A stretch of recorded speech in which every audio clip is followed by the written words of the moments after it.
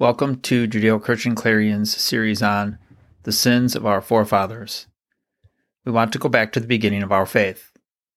Before people said, I belong to this faith or that faith. We want to discover how we got to this point. And to do that, we must go through the decades of church history. So we ask that you listen to the whole series, the beginning to the end. And we hope that you will listen with an open mind and determine what is true and what is not. In no way is this series intended to cause anyone to doubt or fall away, but only to open hearts and minds to the truth. We think that you will be amazed at what you are about to learn. Part 8. Councils of Rome and the Papal States. There were 8 councils held in the eastern part of the Roman Empire, which would be considered the Eastern Orthodox Church, only 7 of which were accepted by the Roman Catholic Church. The word Catholic, in Latin Catholicus, meaning universal, was first used by Ignatius of Antioch in his letter to the Smyrnians in 110 Common Era. Because unification was the goal of these first 8 councils, Constantine laid the groundwork for the split when he divided the empire into East and West, which went beyond politics, but also included the state-run church. In 1054, the breakup came, and to this day, we have the East versus the West and its influence in politics and religion. But the Catholic Church still believes that it is the universal church, the mother church to all who came after. So let's look at a few of the councils of the West. During the medieval years, also known as the Dark Ages, the church went through its own dark time, as we will see. Priests. Elders were now called priests. An elder was an ordained person who was below an overseer, or bishop, but was above a deacon. Paul writes in Titus 1:5 and 6, this, For this reason I left you in Crete, that you would set in order what remains, and appoint elders in every city, as I directed you. Namely, if any man is beyond reproach, the husband of one wife, having children who believe, not accused of indecent behavior or rebellion. But as time went on, this all changed. The first written mandate requiring elders to be chaste came in AD 304. Canon 33 of the Council of Elvira stated that all bishops, presbyters, priests, and deacons, and all other clerics were to abstain completely from their wives and not to have children. In the First Council of Nicaea, Constantine and the bishops addressed the problem of heresies and argued for a consistent practice of priestly celibacy. This was met with great resistance and contributed to the Great Schism. The practice of priestly celibacy began to spread in the Western Church in the early Middle Ages.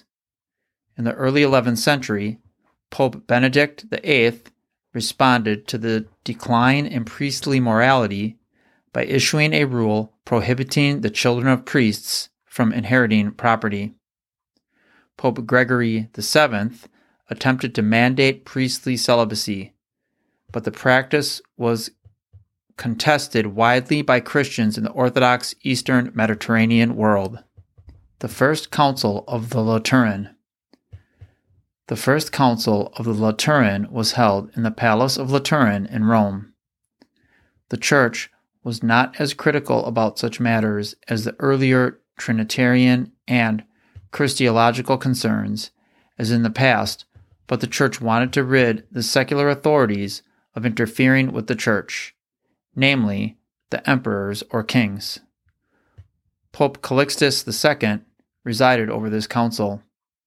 This council was trying to take back its power over the Church from the state, and one was the discussion of priests marrying.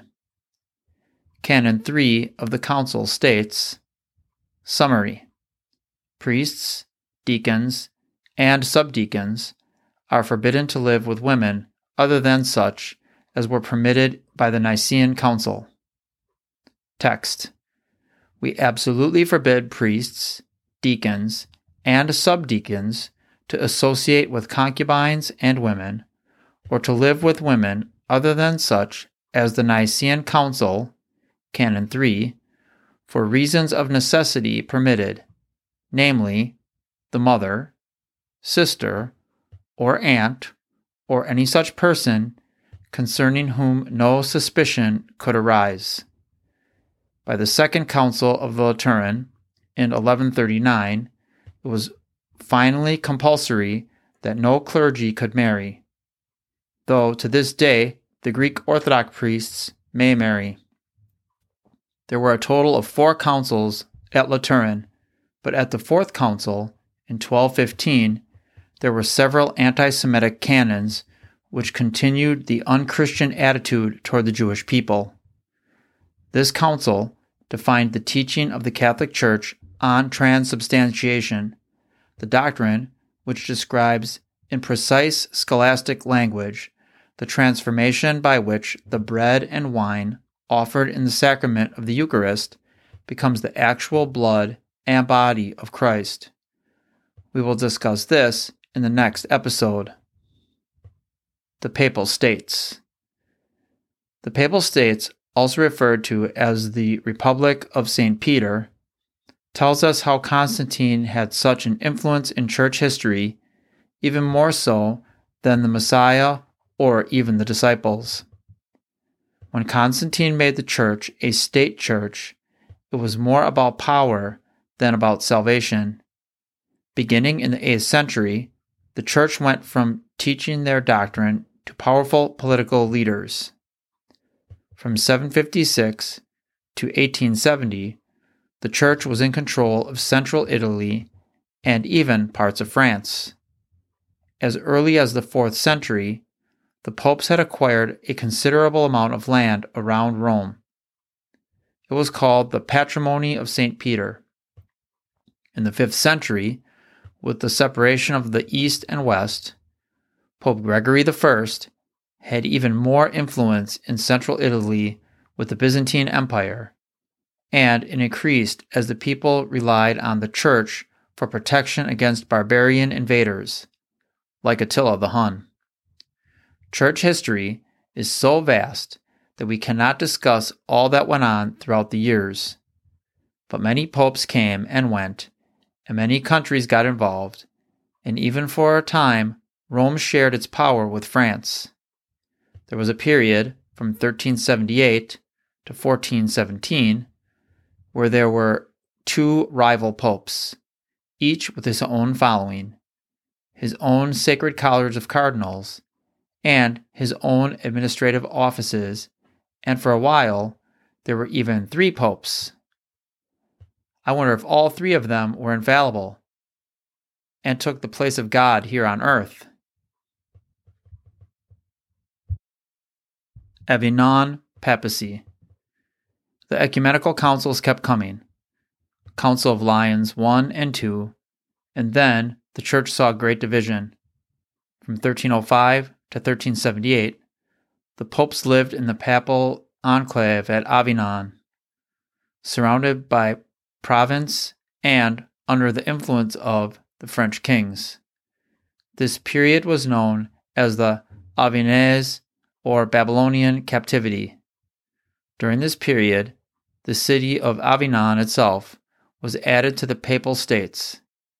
It remained a papal possession for some 400 years, even after the popes returned to Rome, until it was seized and incorporated into the French state during the French Revolution.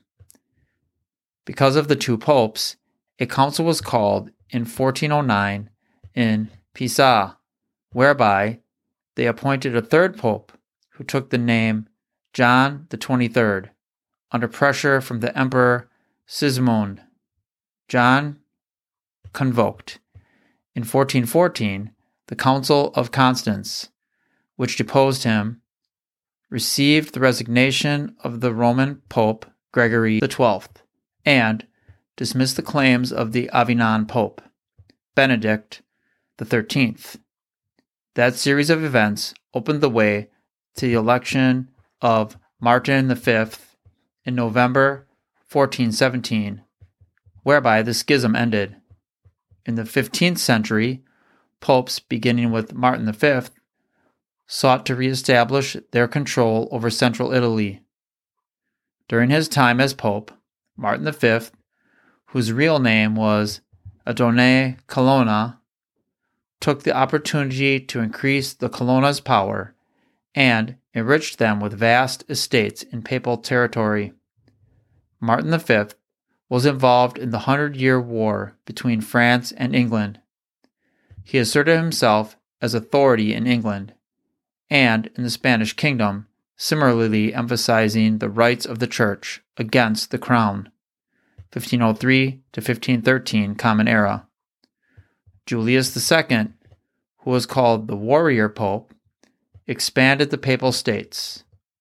Pope Julius actually joined in on many of the war efforts, or should we say, the fight.